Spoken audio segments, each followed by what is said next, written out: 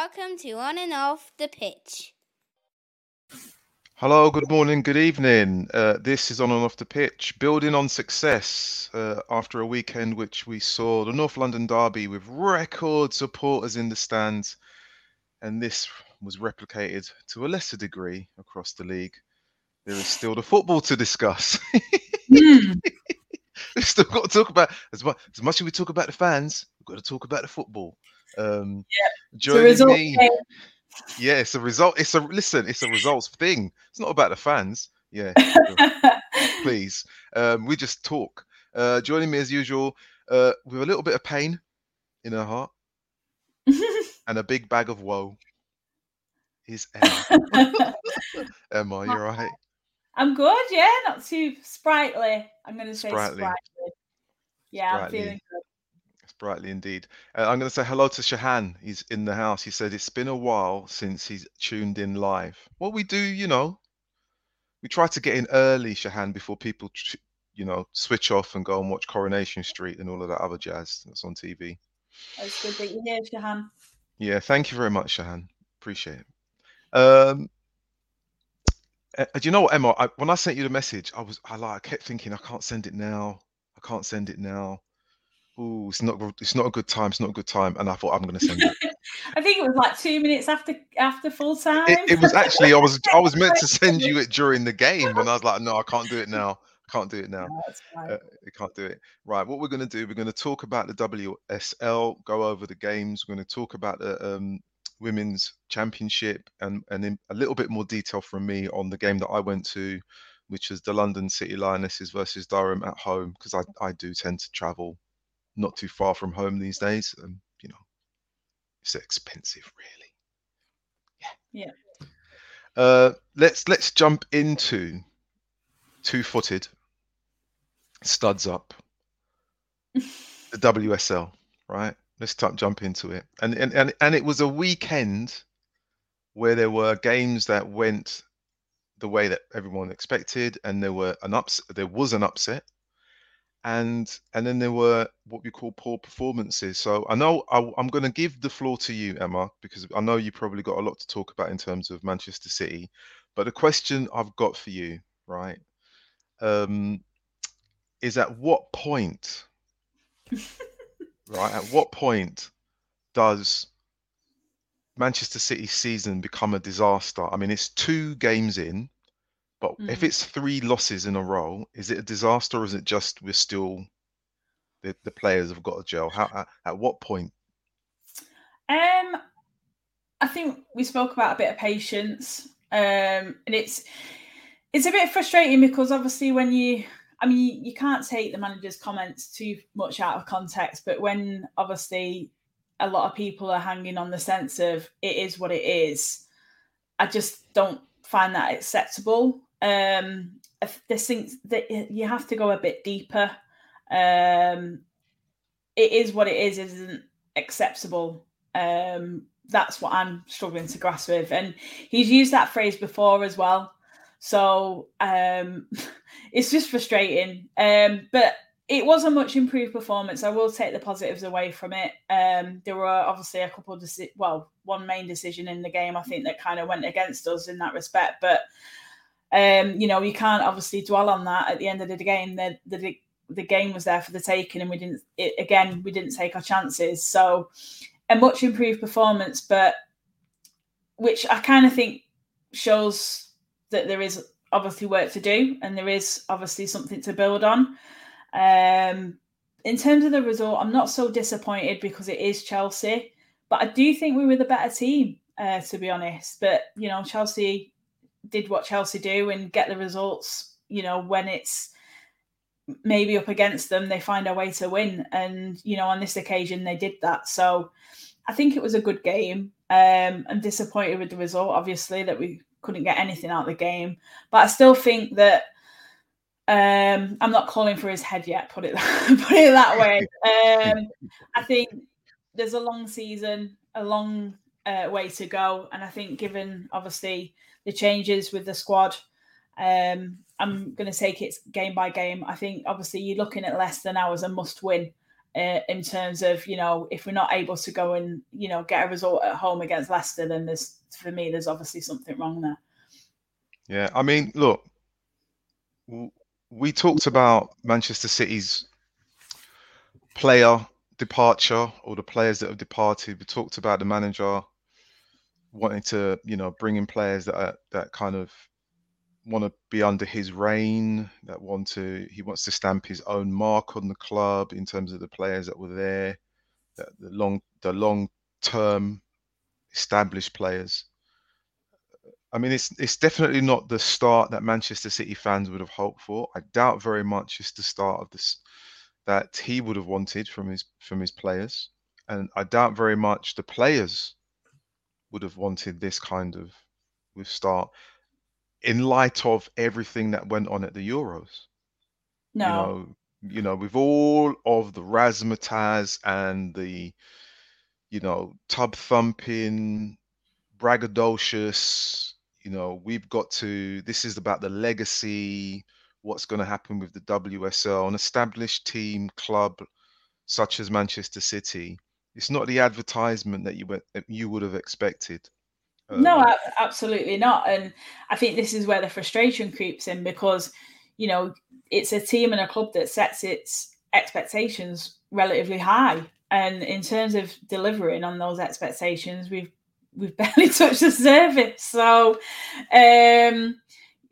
something needs to change. And whether it's the mentality, whether it's the personnel, I can't see it lying with the players, because, we've got a really strong squad at the moment. So I think there is an element of the fact that, a few of them are international players that aren't used to playing in the WSL yet. And it's a very different league.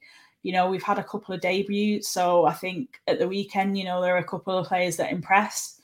So it's going to take time, but we can't afford, at the same time, we can't afford for it to take time either, because,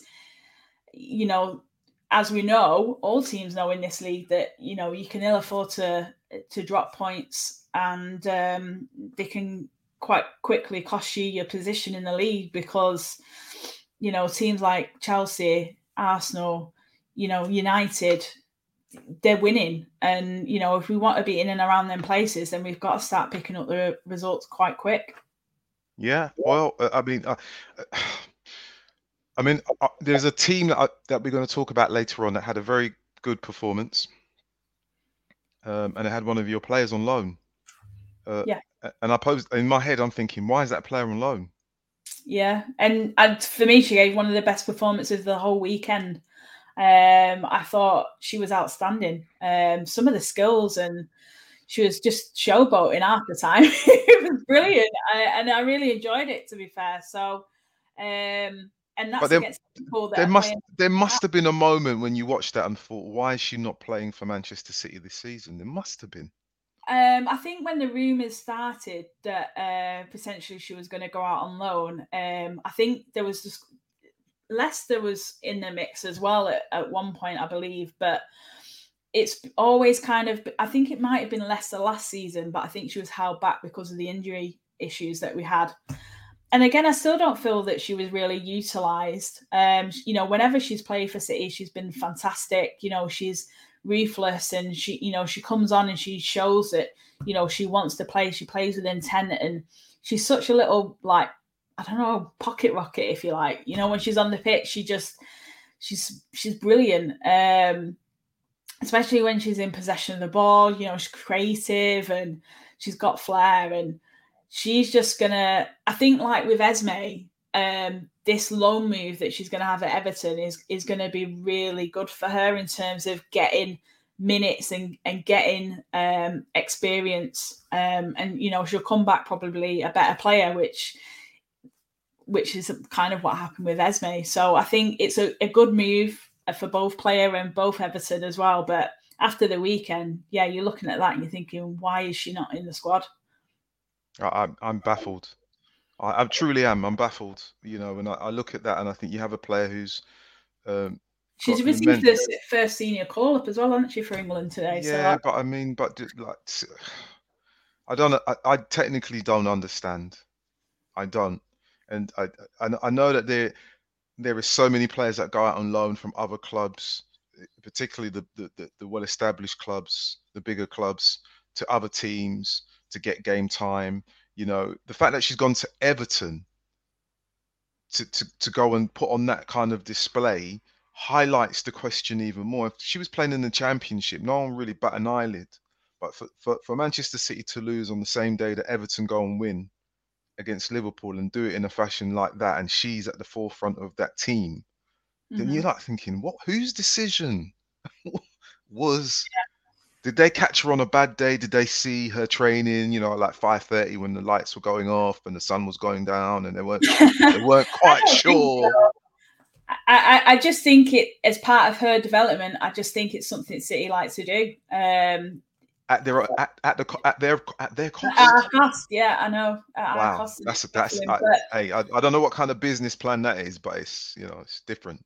Yeah, it's baffling. But I mean, Jess is always kind of one of those players that deserved her moment, and she's really getting that. And she's, you know, people may not really know much about Jess Park, but again, she's kind of making a name for herself, and people watch that kind of performance over the weekend and just like, you know, who's Jess Park? You know, where has she come from? And this is, you know, credit to her and the type of player and person that she is for putting in the effort, because she does work hard. Yeah, I mean, I saw her play last season when she did come on, and I knew that she was a player then. You know, so if people are asking who's Jess Park, not been paying attention, to be honest. You know, her form within that game was not an unknown quantity in football.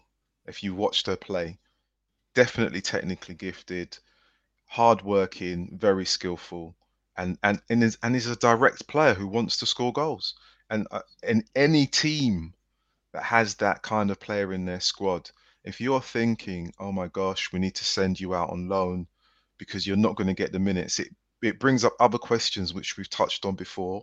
One, there aren't enough teams in the league, because if you're sending a player out to get game time and you know that they're not part of the international call-up, which is ever so frequent, then you know that the games that are in the league are so few and far between that the players that are on the bench aren't getting the minutes.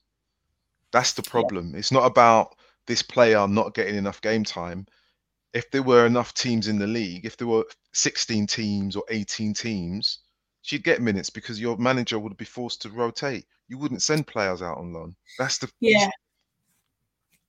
me, it's almost like common sense, but that question is never put forward. And when they talk about growing the game, I know it's great to have, you know, as I said, this weekend was all about the fans turning up in great numbers for the North London derby. But, you know, the legacy of the game isn't about how many people pay to go and watch football.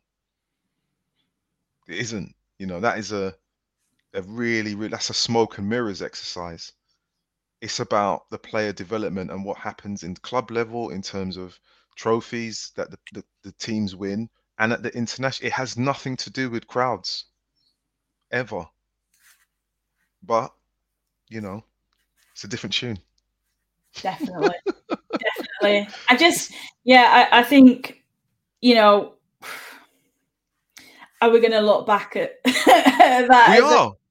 Well, yeah, I mean, but I don't know. I just think for me, there's a lot more pressing things. I'm happy for Jess Park to be out of the way, to be honest. No, yeah, no, I know. We look. Because I just kind of feel at the moment there's so much more going on that obviously is, you know, she's a young player. You know what I mean? She's got plenty of time ahead of her. She could come back and come back into the squad next season and be a completely different player.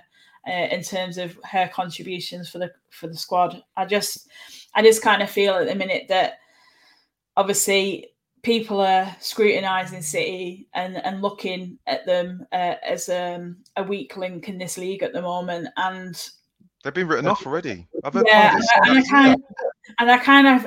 don't agree with that, really. I just kind of think that, you know, don't forget as well, you know, essentially if we would have played Arsenal, you know, and Chelsea in the same month, that's a big month for City, you know. And obviously in that respect, it's probably gone in our favour. But you know, we still should be winning against Villa. You know, we were the strongest team, I think, against Chelsea. So out of the two teams, so I think there are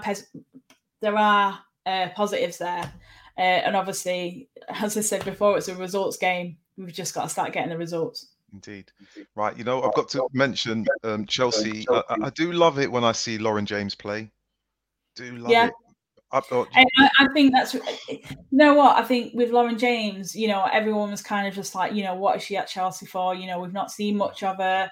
But obviously, again, all part of the plan in terms of player management for Emma Hayes. You know, she saw the potential in James at the very beginning, and obviously she's done a lot of work behind the scenes with her in training, and now it's coming to fruition for her. It's great to see her part of Emma Hayes's you know, plans and for the future, and she's not just one of those players now that looks as though she's going to sit on the bench. You know, she's actually got a part to play. Yeah, and it's, I mean, it's so good to see. Really do like to see her play. She's so gifted, skillful, deceptively quick. You know, just yeah. She's a strange player for me because she's hard to read. You know, she's a player that plays without emotion. You know, she doesn't really bring it into a game, you know, so I'd love to know what she was feeling. You know what I mean? Like in those sort of big games as well. She's just so cool, isn't she compartmentalizes the emotion, and so this is it. This is what I don't need to do. And you know, for me, I look at her and I you know, I just think it's fantastic. From where she was at Manchester United, they expected a lot from her. Obviously, she was, you know, a lot younger then. And Emma Hayes is, you know, obviously worked her magic, and the backroom staff have put down a program for her to follow, and she's done that, and she's reaping the rewards being in a starting 11. So, you know, do you think for her now, looking at where she is now, do you think in hindsight it was the best move she could have made? It was always the best move. United. No, it was always the best move. It was always the best move. You know, I know that Manchester United fans may be a bit upset about it until that she left, but it was the best move for her, because, you know, you got to think about what happened 12 months later, or maybe a few months, not 12 months, but a bit more. You know, Casey Stoney left because, you know, the training facilities weren't good enough. The promises weren't kept, you know, and she was, you know, every other Sunday she was in the media talking about something, and Casey Stoney said this. It was the best thing for Lauren to go to Chelsea. For whatever reasons it was, whether she was homesick to return to London, whatever, it doesn't matter. The best, you know, because, you know, as a young person who's gone to a club that have taken their time, and you know, Fleming's the same. Just Fleming's the same. You know, you look at it and you think, we're not throwing you in every week to say that we want you to win us the game. We're not doing that. We're taking our time. We know you're going to be the future of the club, and we're going to do this the right way. We're not hothousing you, and that's the thing. That's kind of like when you bring new players in, especially like young players. Like, obviously, we've kind of seen at City, and I don't mean to compare to City because, you know, other clubs have done this too. But, you know, when you bring in players like, I don't know, you know, really young players, you know, but they need to like have like a season at least to almost, because the environments are so different. So like United, when you're comparing United and Chelsea, you know, the environments of what they're training in and their expectations, and the, you know, how it's kind of like, if you watched that documentary of the Chelsea documentary that they did, What, Chelsea Women? No.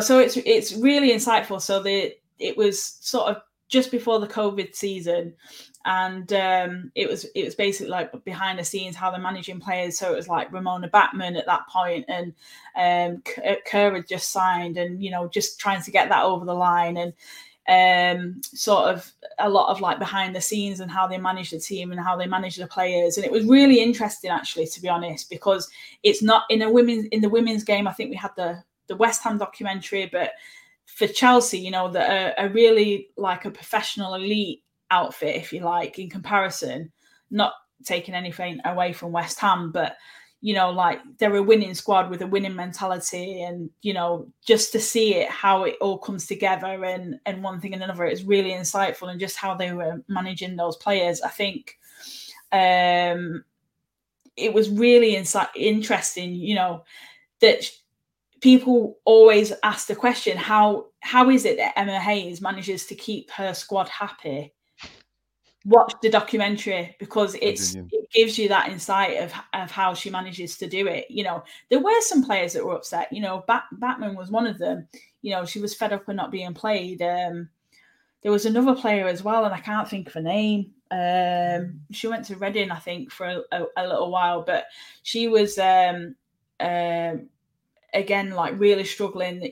She wasn't being picked, she wasn't being selected, and people just want to be in and around Emma Hayes and her team, because they are so good at what they do. Managing fitness, managing, all the nutritional, the other elements that go into it as well, and just how that differs to United. Like, if you could compare the two and actually have like another like a documentary about United, where you're kind of able just to see what goes on behind the scenes there.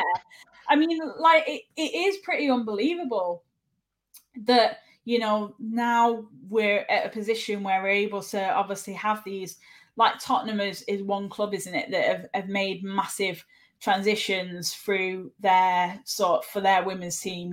They want to try and keep it sort of slimline with sort of the men's, sort of how they manage the men's team, and it's just really, really interesting. How long is it going to take United to improve the facility and offer something along the same sort of lines, in order to get sort of those sort of players that the fans have got the ambition for, the one, But then again, United have had a really good start to the season, and showing, potentially that they could be another one of those teams that could obviously fight for those places. And once they start doing that, I'm sure that's going to be like a big attraction to get some of those bigger names in that, fans want to see at the club too. Yeah, listen, I think when Manchester United find themselves in a position to make a documentary, the fans will tell you. I'm going to pitch it. Like, let's make the documentary, because I kind of feel that it's important as well. I think it's kind of important that we're able to see the differences and where the investment is, and why it is that some clubs have it and some clubs don't. Is it because they don't believe in the product, or they don't believe in developing, women's players, or is it something else? You know what I mean? It is really interesting, and especially when, like, West Ham were, in those initial stages of obviously coming into the Super League as well. I think over the last few years there has been a lot of growth and development there, and they've addressed the sort of areas where they want to see that transition. But I just, how there seems to be a gap between certain teams, and obviously again that reflects in the league standings, and where some of those teams are, and in the table standings too. Yeah, well, look, I tell you what, John says hi. Thank you, John. It's nice to see you in the chat. Hi, John. John, it's been a while. John, we haven't we haven't communicated for a while. And as you mentioned that, Emma, talk about the league standing. Let's go over the results of the weekend really quickly. Obviously, let's talk about the North London derby. In fact, no, I'm just going to go over the results, and then we can talk about the North London derby. Arsenal 4, Tottenham 0. Brighton win by 2-1. They're beating Reading at home. West Ham United 0, Manchester United 2. Leicester City 0, Aston Villa 2. We already know about the Chelsea-Manchester City, but Chelsea did win. And Liverpool 0, Everton 3. Now, there are a couple of scores there that are, for me, troubling. The first one is Brighton-Reading. And do you want to know why? Come. They're the only team that lost at the weekend that actually scored a goal in their defeat. Everyone else that lost, zero. Mhm. Zero. And I think to myself, when we talk about legacy, we talk about a challenging league, we talk about the best league. You want games to be entertaining for both sets of fans. Even if Yeah. you're going to lose, you want to see your team actually get on the score sheet. Tottenham get blasted 4-0. I expected more. Well, we spoke about it last week. We did. I Listen, expected a lot more from Tottenham, to be fair, in that game. Listen, I'd hate to have been in the changing room after that defeat, because it would have been choice language. I know City were defensively rubbish, but when you're looking at that one, it was a bit of a howler, to be fair. I mean, I don't know. It just, for whatever reason, it just looked so disjointed. There was no heart in that performance at all. None. That was a Nightmare on Elm Street performance by Tottenham women. It really was. And the one thing that I noticed when I watched, even when I went to watch the London City Lionesses game in Durham, which we'll talk about a little bit later, so many things in terms of when mistakes are made. The first touch is poor. I mean, and when I mean poor, it literally runs away from the player, and then the player thinks, "Oh God, it's too far. I've got a lunge," and it's too late. Yeah, there's no recovery, is there? No recovery. I just think, whatever you're doing in training, even if you make mistakes, there has to be a conversation where you say the first touch has to be accurate. It just has to be. In any position, you can lose the ball. If you get tackled, you can lose the ball. If someone's coming in from the side and they kind of shoulder you off the ball or whatever, and you can say they're not strong enough. But just when there is an unforced error, and the opposing player is 10 yards away, and your poor touch gives them a 65-35 advantage from your touch, that can't happen.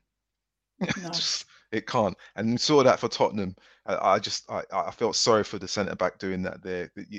To believe that you had that amount of time, and maybe they didn't watch the Euros with Beth Mead. Maybe they were watching Channel 4 or something. I have no idea. Possibly. Might have been one of those other programs on. I did. I went into it thinking that, Tottenham, obviously off of the back of a relatively good performance and the signings that they made, I thought that they, looked quite strong. I didn't think it would.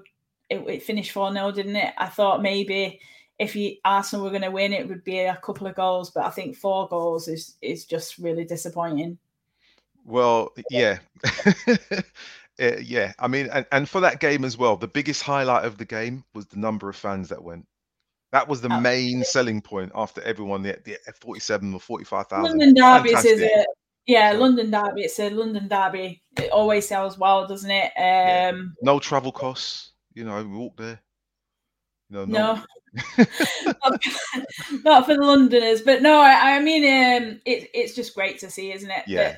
But, I think even when you just sort of look across the weekend and the average attendance, I think it was something around 9,000, so I think that's really incredible. Just off of the back of, a few games already that we're starting to sort of see the sustainability of fans in stadiums and watching the games. So it's just, I just hope that we can carry it on, really, carry it forward. And I hope Alex Scott was there. I'm sure she was. I'm sure she was. Those big clubs who didn't want. I'm thinking to myself, I know you're talking about your former employers. That's who you're talking about. No, it is great. It is really, really good. I think a lot of, again, there was a lot. I think was Chelsea about 4,000. I think they said it was sold out, but I don't. That's the one thing I don't understand. Like when they sell, because there's been a lot of people picking up clubs on the fact that they're announcing tickets sold and not bums on seats. Yeah. So I don't know what that's all about, because that's not something we've ever done before. It's an advert. It's part of the advertising. Like 50,000. Look how impressive it is, but really there was only 40,000 people there. Well, I mean, it's not too bad. The tickets were so cheap, people were probably buying 2. just as donate to charity or something like that. I want to mention very quickly. I see John. John. I did say John. It was the last time we were actually together. Was on the last podcast that he did for All for United, All for United Women. That's really funny. That's strange. Manchester United are doing really well. Lucia Garcia, Hannah Blundell goals. Good for them. West Ham, a bit of a blip. Aston Villa, Rachel Daly again on the score sheet. Beating by 2-0. Really good for Aston Villa. I think Aston Villa are probably going to go and challenge teams in a fashion that they're not expecting. Reading in trouble, in terms of the table, not looking good. I haven't seen Reading play for a while. There's space in the Championship. Just kidding.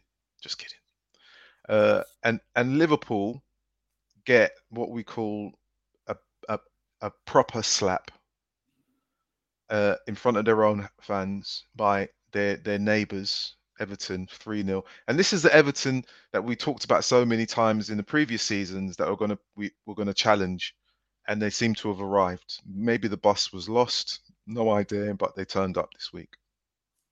Yeah, they turned up this week, but I'm still not entirely convinced. Yeah. Me too. I didn't want to say it. Sorry, Everton fans. Didn't want to say it. I don't know. I think that's a sort of one to watch, but I think obviously the biggest probably team that have impressed so far, I would say, is United. I think that's the start that they wanted. I think it almost gives everybody that bit of confidence that, again, despite the players they've lost, I mean, that they can still perform and get the results. And I think that will give fans, something to get behind, especially, for the rest of the season and in terms of fighting for those third place, top 3 positions. So, I think Mark Skinner's done quite well with the squad that he's got, and they've put in pleasing performances as well. Yeah, that I saw at the weekend was quite impressive. Obviously, they've got Chelsea coming up as well, so it'll be interesting to see how they fare. I think they could probably push them probably better than what we could, to be honest, at this moment in time. So, yeah, that'll definitely be a good game coming up soon. Definitely. Right, I'll tell you what we're going to do. We're going to move away from the WSL. By WSL, we're going to talk about the Women's Championship, Hello Championship, just after this. Oh, one more. What was your formation today? Oh, I don't know if I should answer that. What did it look like? Well, it looked like 5-3-2 initially in the first 30 minutes. Yeah. That's what it looked like. Out of possession. Out of possession. We like to flex in and out of a few systems in and out of possession. Okay. So I don't know if I can give the game away on that. Well, okay, right. Look, I just say that there was. I'll keep you guessing. Yeah. I'll come back. Yeah, definitely. Yeah. Always come back. But it did look, which is why I asked my initial question about what was the game plan. There I was. Welcome back. I was talking to Mel Phillips, head coach, London City Lionesses. We'll kick off with them. And this was a really tough game to call because, Durham on some good form, London City Lionesses as well, mixed start to the season. And Durham are a really tough team, really physical team. And people always say they're a physical team. What I'd say is they're a very hard-working team. And every single player does a very good job in their position. And they've got Rio Hardy there, who is a phenomenal, young player, really attacking. And the clip that I just played was from the post-match. When I saw the initial setup for London City Lionesses, it looked like 5 at the back, but 3 centre-backs and wing-backs. And I couldn't quite work out why. But then I realised that Durham really utilised Rio Hardy's pace on the right-hand side, phenomenally well. They really did try and break the lines. Very cute at the way that they kind of cut out passes to the London City Lionesses or any opposition. Their midfield and centre forward players, they really sniff out the angles and they do a really good job. But London City Lionesses matched them. They did a very, very good job in terms of keeping those players quiet. You know, I thought it was a really, really good, even game from both teams. You know, how can I say? It's almost like a slightly unfair for Durham not to be even to get on the score sheet. Happy, I'm sure, the London City Lionesses were to keep a clean sheet, but Durham will feel that they should have at least tested the keeper much better than they did before before they started to concede, and even after they conceded, because they still posed a threat. Even at 1-0, they looked like they were in a definite ascendancy in terms of what they were going to do going forward. The players at their disposal were fantastic. Heppel, really hard-working player for them, you know, phenomenal player, and but London City Lionesses, to get my words out, did a really good job. Primus, Ewans linking up really well going forward. Hopcroft, who's in midfield, for Lily Agg, who was sent off the previous week for 2 yellows. Did speak to her; she was at the game. You know, they will be really happy with their performance. I thought that Girasoli and Nolan playing centre back in part of the back three did a really good job. They stood out for me, but there was Huchin, I think, I pronounced their name correctly, really worked hard to close down problems on the flank as well, with who else? Hopcroft and Rogers in the midfield for them. An all-round performance from London City Lionesses, who needed to score goals. And I posed a question to the manager about goal difference in the very first game, and she said she remembered the question. And every week it seems as if teams are going to score goals against other teams, and you know, if you draw a game or if you concede more than you did the previous week, everyone, even though they say they're not looking at the table, they're looking at the table. They really are looking at the table. Fantastic, a really fantastic position for London City Lionesses. They moved up from 7th to 4th. Lots of goals at the weekend, but their scoreline was probably the best one for them. And Durham were the only team to lose and not score a goal, whereas other teams lost, still scored a goal, because, like I said, goal difference is really, really important, even when you're losing, because you don't want the gap to grow that much against the teams that you're around, whether you're at the top of the table or in the middle of the table or at the bottom of the table. I mean, even Coventry scored 2 goals. I mean, they'd been beaten heavily the week before and the week before that, so they're actually realising that they need to score goals they had a bit of a late surgence, didn't they? Yeah, they did. So, you know, I'm going to quickly run through the scores, Emma, and just we'll have a chat about some of the teams. Sunderland 2, and they were winning it. They were leading Charlton, and Charlton 3. Lewis 2, Sheffield United 2, London City Lionesses 3, Durham 0. They had a player sent off with 20 minutes to go as well, so they'll feel hard done by, but they did work hard. Blackburn Rovers 1, Crystal Palace 3, Birmingham City 3, Coventry United 2. And I mean, Birmingham, I wonder how they're feeling about that, because it's Coventry, knowing that they conceded so many goals weeks before, that they don't rack up a big score against them. And Bristol City, who are still top, 1, Southampton, who are showing everyone already that they're a tough team to crack, 1. Tough, really, really tough. Did you catch any of the highlights of this bag of fantasticness, Emma? I haven't seen any of the highlights. I did obviously watch some of the Coventry game, but I think it was obviously the late surgeons that caught my eye, kind of thing. I was just thinking, can they do it? But obviously, we kind of predicted that Birmingham were going to win that one, and obviously it played out that way. I don't really know what Coventry have got to do, but I kind of feel as though that performance will give them some confidence a little bit. So perhaps, even though the result maybe didn't go their way and they were maybe a little bit lucky and like to get anything out of it, in terms of rallying the kind of momentum and the morale within the team, I think it will give them something to work with. I think Durham are one of the teams at the minute that are kind of surprising me in terms of their position, because I don't necessarily feel that they're getting the results as kind of is to be expected. I kind of had them down, I think, as winning last week. So I kind of think that it does ask a few questions of Durham as to why they're not able to kind of go and get these the results, perhaps, and the position in the league at the minute might come as a bit of a disappointment for them. Yeah. But I think it's great to see Bristol, doing well. Like you said, top of the league at the moment, and it's certainly obviously giving the fans something to cheer about. Yeah, I mean Durham's position, as you mentioned, is I mean we're only 4 games in, and it is you would say troubling. And this is a thing when you only have 12 teams, you look so quickly down the league and you think, oh, we're near the bottom, and there's only 12 teams, they're not 18 teams or 20 teams. So there is that.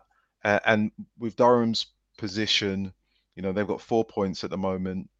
Blackburn on 3 points. Sunderland have got 1 point. Coventry haven't got a point. And they're the only team without a point at the minute. They're the only team without a point, and they will get a point. They'll get a point. They'll get a win. It's just when and where. And if they look at the table and the teams that are around them, they'll feel confident that they can get a result at somewhere along the line, whether it's against Blackburn, whether it's against Sunderland. Sunderland fans will not like me saying that, but Coventry fans will be looking at you and thinking, we can get points off of you. That's what they're thinking right now. It's the teams in the middle, Southampton, new to the league, they've got really good setup. Katie Wilkinson has moved on from Coventry to Southampton. Really good. I think she got player of the match. Fantastic striker, great link-up play. I didn't think she was quick, but she is quick, deceptively quick in a sense. She doesn't look it, but it's just so strong, so strong. And once she gets the ball, and you're as a defender, if you're behind her, you're only going to end up giving away free kicks. that's just a given. Sheffield United will be probably a little bit. Well, I think they'll be actually grateful for the point. They'll probably be upset that they didn't continue with the winning streak that they had the week before and get the points that they want in terms of all 3.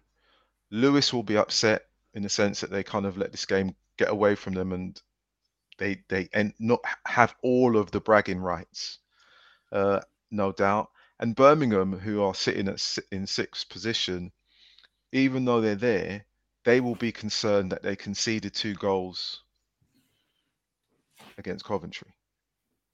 That's, if you're going to a team like Coventry, you're probably thinking, we don't want to concede any goals against you at all. Mm-hmm. So this is the reality of the league. And then you've got the top 5, and it's only separated by 3 points. London City, Lionesses and Sheffield on 7, Palace and Charlton on 9, Bristol on 10. And I think we did call the Bristol. I think you might have said Bristol to win, and I'm not even sure if I called it as a draw, but I knew it was going to be tough. I knew it was really going to be tough. Bristol to win. I've just seen Craig's comment about 3 points off top. Yeah, so shout out 3 points off top. I'm so glad we're keeping the positivity. But yeah, you've got to. I mean, one for Craig. I mean, because you're there, Craig. Do you think Birmingham underestimated Coventry a little bit heading into that game? Well, I'm gonna let's wait for Craig to type his answer, and I'm gonna say, I don't know whether they underestimated, but I would say that Coventry probably would have. They've had a number of new players, and with that club, they've been through so much turmoil that there's got to be a certain amount of negative feeling that's there, even though they're trying to be positive. But when you lose a number of games, you've got to come together, or it forces you to come together, and your resolve grows over time. So, I saw it with Watford when Watford were losing last season, and then all of a sudden you thought, hold on a minute, they got a point here, and you're thinking, ooh, they've got a point here. Are they going to go on and get a win? And then they did get a win, and then their season changed. I mean, it didn't end well for them, but you can see the momentum. Craig, let's get Craig's comment on the board. we were 3-0 up, so I wouldn't say so. Lapses can happen, but we have had more than we should have. But yeah, you know what it is? I'm going to say it's the poor touch, the poor first touch. I think even I was actually going to be cheeky and say that Molly Green thought she was still playing for Coventry as her own goal in the 89th minute, thinking it was a survival game from relegation. I'm only joking, Molly. Yeah, you're fantastic. But no, it's really. I know it's going to be difficult when you've got so few teams in the league. It is so important that your goal difference is in the positive, and it's not. There isn't like a clear and present distance between the teams around you, because when you get to the point when you're starting to draw games and everyone's on the same points and it's close, it may actually come down to goal difference. Mm-hmm. You know, and even with, like, say, Sheffield United, who are in fourth, they've got a +9. They're fourth and a +9. Bristol have got a goal difference of +4. Charlton +5. Palace +5. London City Lionesses +3. So that 3-0 win against Durham, they'll be like jumping. They'll be happier with the goal difference, and they may not like me saying it, but looking at it, points are great, but you always want to make sure that you score more than the opposition than you can see. It's just football. It's football. As much as you look at the points and think we'll be in the league, you never know. I mean, like, I know, obviously speaking from experience, it's gone down to, goal difference and all that kind of stuff. So, it does count for something, and you have to obviously have that in the back of your mind as well when you're playing these games. Yeah, and Craig's comments still find it weird seeing her play centre back. Yeah, every manager has their own point of view about where players should play and what that means to them. With the Championship, right? And I do bang the drum a lot, and this is the one thing that I neglected to mention when I was talking about London City Lionesses, and it was a very open game between them and Durham, and it was something that I noticed when I watched the Liverpool Everton game, and also when I saw the highlights of the North London derby, especially for the goals. I mentioned it earlier, Emma, the first touch, the poor first touch, is especially by players in defence. They were, like, for London City Lionesses, I will say that one of their players, their first touch, they were comfortable with the ball. The player was opposing them, and I don't know what they were doing. It got away from them, and then all of a sudden they then end up in this tangle with the opposing player, where they then end up giving away a free kick on the corner of the penalty box that they're actually defending. And they had plenty of time to clear the ball. And it didn't happen just once. It happened like twice. It could be even 3 times. I'm thinking, you can't afford to do things like that in any game if you're playing in defence. It's a given rule. If you're not sure about what you're going to do with the ball, knock it up the channel if you don't know. But don't allow your touch to be that far ahead of you that the next thing in your mind is, oh shit, I've now got to lunge in and not to give away a free kick, but you lunge in thinking, I've lost the ball, I've got to make a tackle, and you mistime it. And I thought to myself, wow, you can't do that. Especially at centre back. This is one of my pet peeves at the minute as well, because I kind of feel that, I mean, obviously City play out from the back, but a lot of teams have started to do it too. And obviously you do end up, as Craig says, like inviting more pressure to you. And obviously, as though it's frustrating as a fan when you're watching it, because you kind of feel like, yeah, they're cool, they're calm, they're collected, they know exactly what they're doing, but there's still that element inside of you getting annoyed, because you feel like you're obviously just inviting that pressure, and obviously the pressure can lead to mistakes. We've seen it at the weekend in our own game, and there's nothing more frustrating about it. And I'm starting to think now, because it becomes almost too predictable, that oppositions are now starting to understand the philosophy that we always talk about and the way that we play, that they just know how to eradicate it. because we can't do anything different. We always do the same thing and always say that we stick to our principal play, but we're not able to do anything different. You rarely see Ellie Roebuck or those other players hoof the ball up. AKB might do it every now and again, but you rarely see it in a game. And it almost again is that's just the way we're playing. We're that stubborn to just continue to play that way all the time that it's almost our own fault that we find ourselves in these positions in the first place, because the intensity of the game is getting so much higher. Villa, Chelsea, they were so aggressive in their play, resulting to the goal. Yeah, it's madness. It is. Every team is trying to play it from the back, and if the legacy of the Euros, or the legacy in terms of the investment, is that there's more focus, not just about playing football, but on the formation, the manner in which you defend from the front, and fitness, because you need to be fit to do all of those things. Because if you're going to defend from the front, you're asking your strikers or your number 10 or second striker and your wing backs and your midfield advanced to do that press and know where to pick things off. And I think, when you have teams that work really hard to do that, they do reap the benefits of it.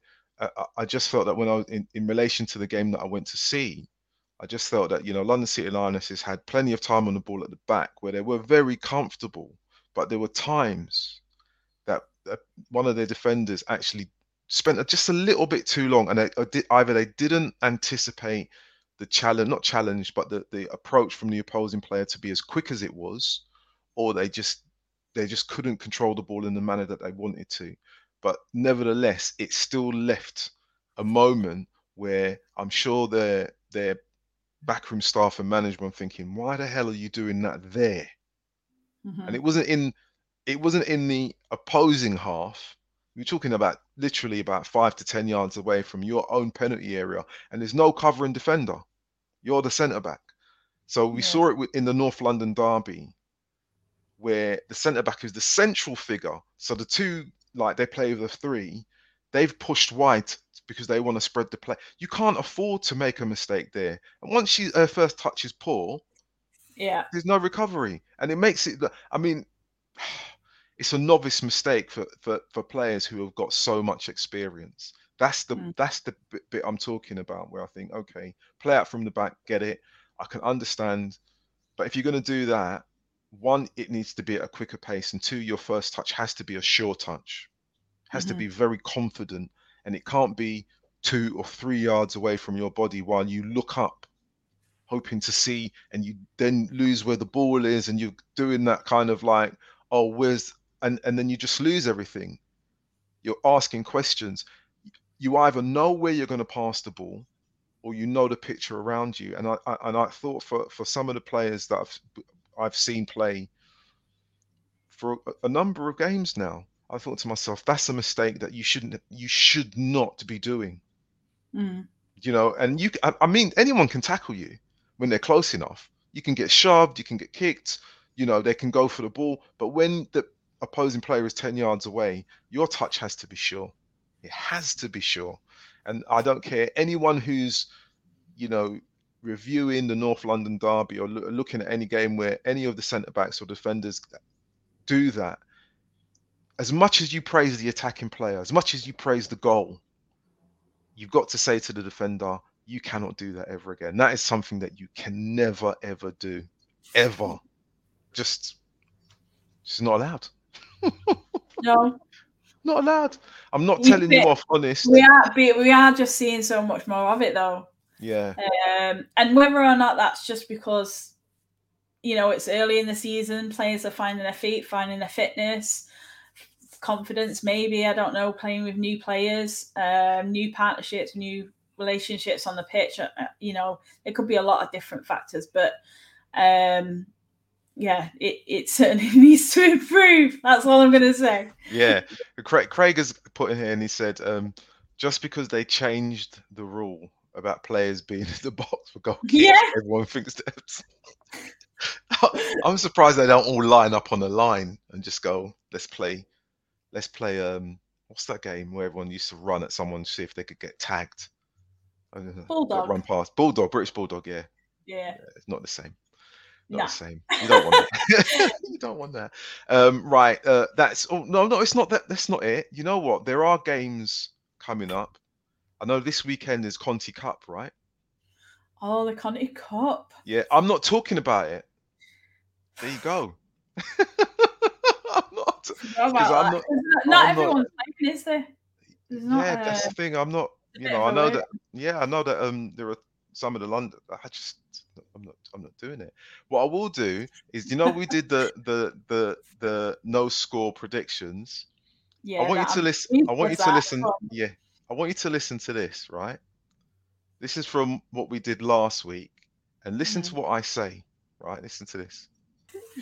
No, it's great. I know it's great. No score predictions, right, are just fine, because it means that you don't say who is the winning team. What does that mean? What is it? If no score prediction, you don't say. You've got to say the winning team. What the hell was I talking about? I haven't got a clue what you're talking about. I've got a clue. I was listening back to it thinking, what does that mean? No score prediction. You don't have to say the name. What if you're not saying the name? What are you doing? That's you've made a I rod for your own back there. I made a rod for rods. I made a rod for rods back. That's what that is. We got a comment. Is it from Shahan? And oh no, Craig says Cyrus cancels Conti Cup shocker. Yeah, exactly. What a headline! It is. Just do that. Not talking about it. Just got. That's what I'm going to tweet that. Not talking. I just can't. I can't do it. Shahan's asked the question: what are your views on the respective news about the Lionesses squad and Tony Duggan? Got to be honest, Shahan, I haven't got a Scooby. I've not heard Tony Duggan and Lionesses in the same sentence for God, how many years? Yeah, I mean, like, is she in the squad? Is she? What, she part of the? Is she part of the back? Is she part of the backroom staff? What's going on? I didn't see a name. I didn't see that. Yeah. No, I don't know. You're gonna have to elaborate on that one, Sean, because I haven't been at work all day, mate. I've had to been at work and come back. Yeah, so I've not got a clue what's going on. Sorry, Shahan, we're not up to speed with current events, even though this is about football. There you go. It is a very some new names in the squad. Not new names, but like we spoke about, Jess Park. She's got her first senior call up. Yeah. Salmon's back in there. Who else? Zellum's been called up. Morgan, Lucy Parker from West Ham. Really? Yeah, and Jess Carter back in the squad too. Jess Carter. Oh, it says this. Everton forward Tony Duggan reveals she's pregnant. That's the well. Congratulations to Tony Duggan. Well, everything's going nice. Yeah, that's. Imagine if she did get a call up and she was pregnant. That would have been real news. Shahan. I know. It's just because you put that in, like, put that together. I thought, what's going on? Or different, like. Come on, Shahan. Interesting. You almost did me in there with that. Yeah, 2 different news stories. I think it's with regards to Lioness squad. I think it's refreshing. Obviously, 2 friendlies, good opportunity to give some minutes to some of the other players that have been on the fringes of the squad. So that's that. I kind of like to see that, especially obviously in a run up to a World Cup as well. So it gives the likes of Zellum, a bit of an opportunity to maybe potentially be in contention for that. Right. I've got a question for you. I haven't looked at the squad, Emma. I haven't looked at the squad. Yeah. Is Lauren James in the squad? Lauren James? I think she is, isn't she? Is she? Is she? I haven't looked. I'll tell you now. Hold on. I apologise. Yeah, no, she is. Sorry. Yeah. Excellent. Right. I saw Lauren Hemp, and then I'm sure I saw Lauren James. Yeah. And Craig has said, hopefully Ebony finally plays. Says it every time. I hope so too. She Craig, ain't gonna I've got play. to be honest. She might as well go and play for Jamaica. I think, to be honest, like these, I don't know who the other opposition is. Apologies, it's at Stoke, isn't it? But obviously, I know we've got the USA. Two good opportunities, I think. But I hope she utilises the squad. I hope she gives sort of opportunities to those that have been patient in that respect. You know, like obviously Mary's the number one at the moment, and rightly so. And I can't. No, I'm not even going to go there because she is the number one, and I'm happy to say that at the moment. But I just kind of feel that there are players that have kind of been on the fringe that have been deserving of minutes. I mean, like Salmon, like you said, she's really been patient and she's waited a long time for her opportunity, and it would be great to see her out there because she's such a top quality player that I think obviously we've missed because she's been abroad in the NWSL. That, you know, many fans, I mean, I don't really keep up the NWSL, so be quite excited to see how she's developed and grown as a player. To be honest, I tried to at one point keep up with going on, but there's the whole, you know, hours I just time. I can't do it. One, I don't have Twitch, and two, it's when they start to play, I'm in my bed, so you know. I've even tried it. I've even tried it where you set an alarm, you just get up for the game, and honestly, I can't do it. Some things in life I just can't do. That is one of them. They need to have that football on a normal channel. At a normal time. Well, not even so much a normal time. I don't have Twitch, and if you don't watch it on Twitch, you just don't see anything. And I'm like thinking, well, I don't have Twitch, so I'm not going to do that. And I love Craig's comments about Ebony. Hope she finally plays, and then he says, rocking up the air miles. Classic. Hope she's flying Virgin Atlantic because she definitely gets some first class treatment there. Yeah, that's it. Right, Emma, we've literally run over time by about 3 minutes, which is terrible, but it's been great having some comments from Shahan and Craig. Yeah, it's been nice. Thanks, guys. It's like old times. Thanks, guys. It is. Emma, what are you going to do this weekend without club football? Oh, there is club football. Are you going to watch Conti Cup? No. Okay, no, I did have a look, to be honest, to see if there was any games that I could get to, but I think I can't make any kind of local games. I might be up for going watching some sort of National League football. I've been invited to a game for one of my friends, so I said I would try and get there if I could. So I'm gonna do that, I think, maybe. Yeah, I'm not doing anything. It's in the middle of the week. I'm not doing anything. On Sunday, we've got an electrician coming round, so I'm housebound. So that's one of those. Worse when you've got to stay in all day. And Yeah. Got to make sure that the kettle's filled. We've got flasks. Everything has to be charged. Are you like me? Like when something like that happens, so they'll give you a time slot of like 8 till 5, but then they turn up at like 5 to 5. Fortunately, it's my friend who's the electrician, so he's going to come at 10, and hopefully, knowing him, he wants to be done within a couple of hours. So that's good. Yeah. Because then I'll still be able to turn on the TV and see what's happening in the real world at a real time. What's good? Also, Craig, I'm putting this out to you now. I want you on the podcast at some point. I need to hear from you about Birmingham, please.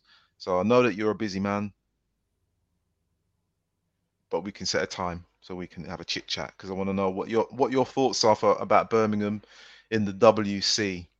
Yeah, I would like to hear that too. It's good. It's good because so what was it? Hold the line. Hold the line, yeah. Hold the line. Hold the line. Hold the line. Right, Emma. Thank you again for this. I think we're going to have a little bit of a week break next week. We're not going to do anything because I'm not covering. I've cancelled Conti Cup, so I'm not covering anything at the moment.